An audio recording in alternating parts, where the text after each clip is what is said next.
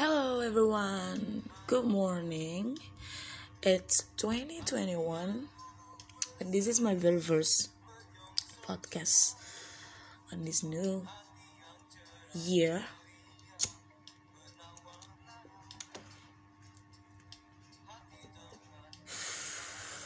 Dan hari ini hari Sabtu, hari dimana gue mengalami kegabutan yang sangat amat.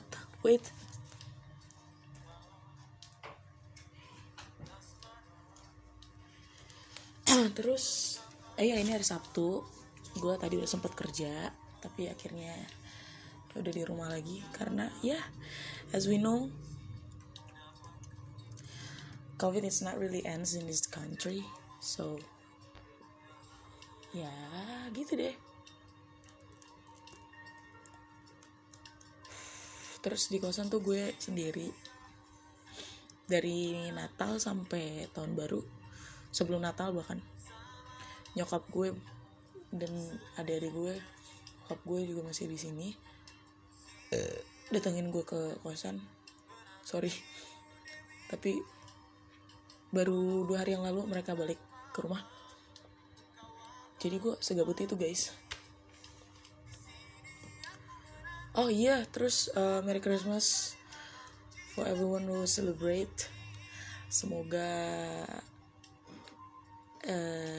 klasik banget ya, damai Natal menyertai kita semua. Terus sorry then, karena I'm not that typical of people who see a New Year as a special things. Tapi hari ini gue akan mengangkat topik itu. Gitu, gue punya topik loh. Akhirnya podcast gue agak punya faedah. Enggak juga sih.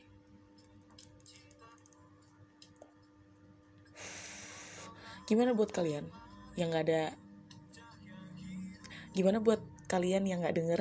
Karena gue yakin banget ini gue kayak orang goblok ngomong sendiri, tapi gak apa-apa.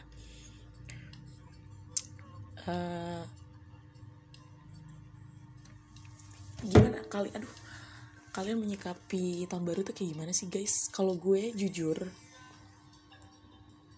dulu mungkin notice ya, dalam artian gue gimana sih, kayak ulang tahun aja gitu setiap ada tahun baru. Gila seneng banget tahun baru nih. Ya udah, tapi setelah makin kesini, pertamanya umur yang belum seberapa itu,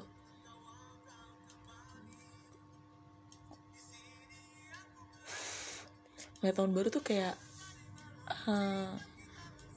biasa aja. Pokoknya di tahun ini gue cuman mau bersyukur.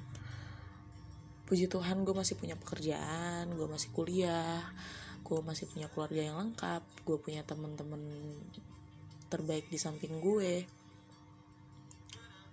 Sesimpel itu gitu.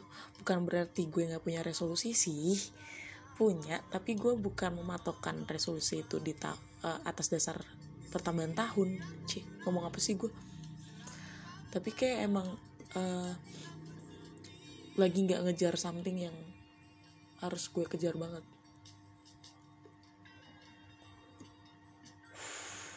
Dibilang slow living sih slow living ya, tapi ya gimana, gue tuh percaya atau enggak, believe it or not, COVID tuh memang mempengaruhi pikiran gue banget tau.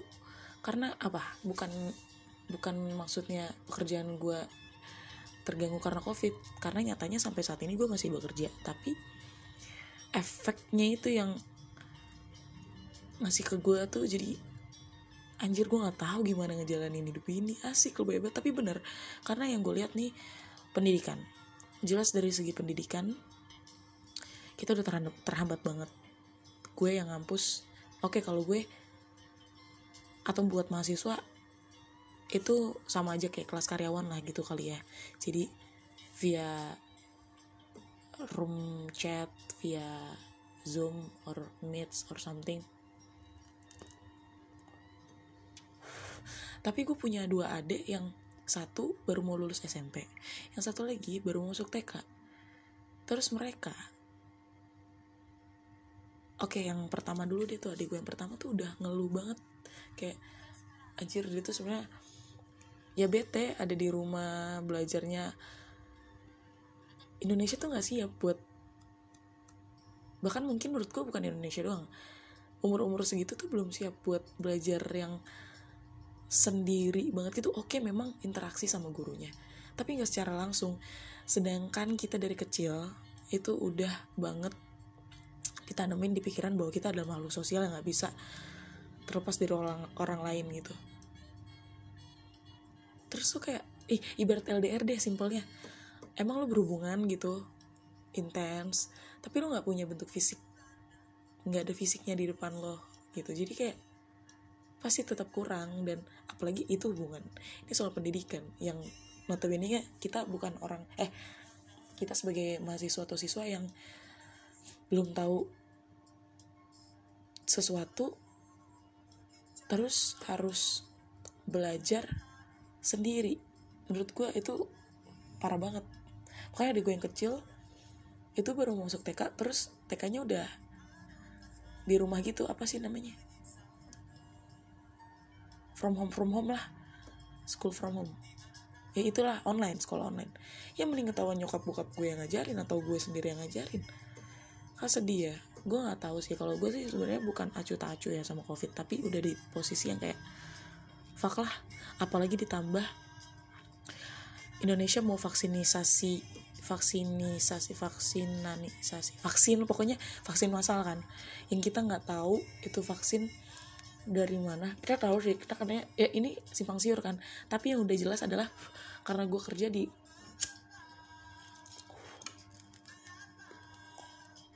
Pemda, gue jadi lebih cepet tahu gitu kalau misalnya ada pergub baru. Dan pergub barunya itu, kalau lo nggak mau divaksin lo denda 5 juta, kalau nggak mau denda lo dipenjara berapa tahunnya gue lupa.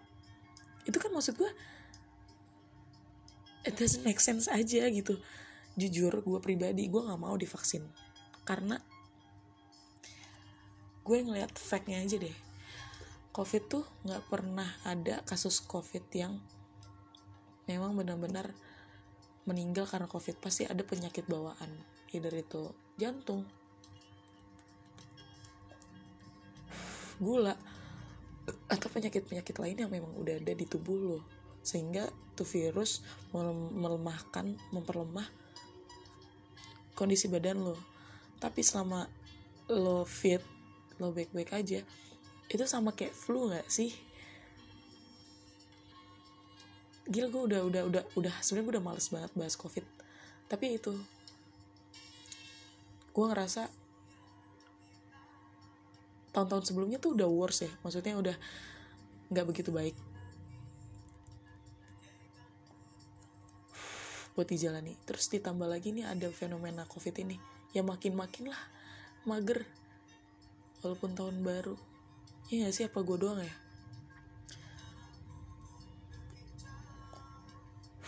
Gue gak tahu ada permainan politik sekejam apa di luar sana yang bikin kita sampai kayak gini. Lucu sih.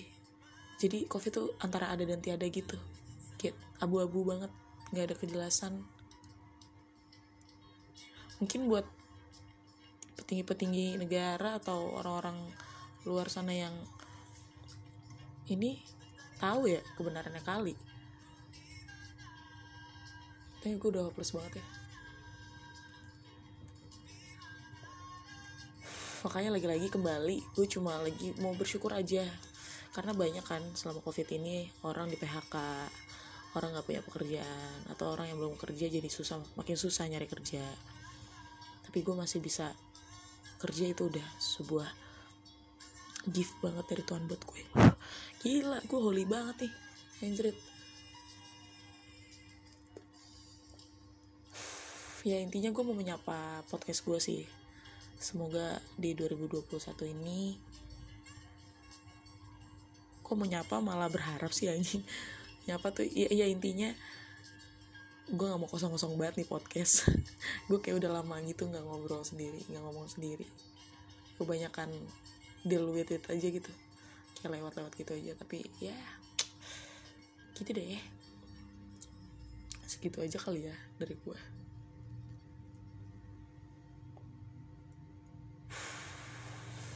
Have a good life everyone.